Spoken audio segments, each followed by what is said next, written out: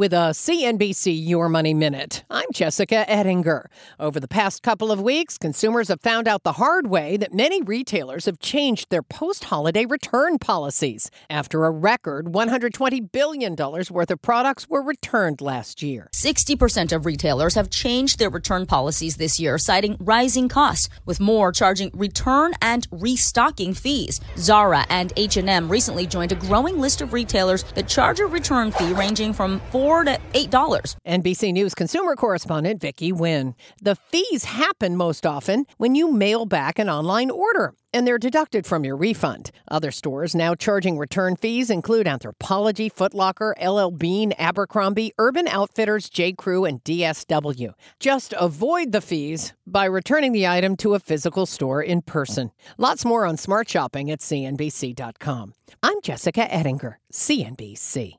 From a flat tire in the city to a dead battery on a distant drive, AAA is partnering with T-Mobile for Business to accelerate response times and get more drivers back on the road fast. Our nationwide connectivity powers location telematics, so AAA's fleet can find stranded drivers quickly while being fully equipped with the in-vehicle tools to have answers when they get there. This is elevating the member experience. This is AAA with T-Mobile for Business. Take your business further at T-Mobile.com/now.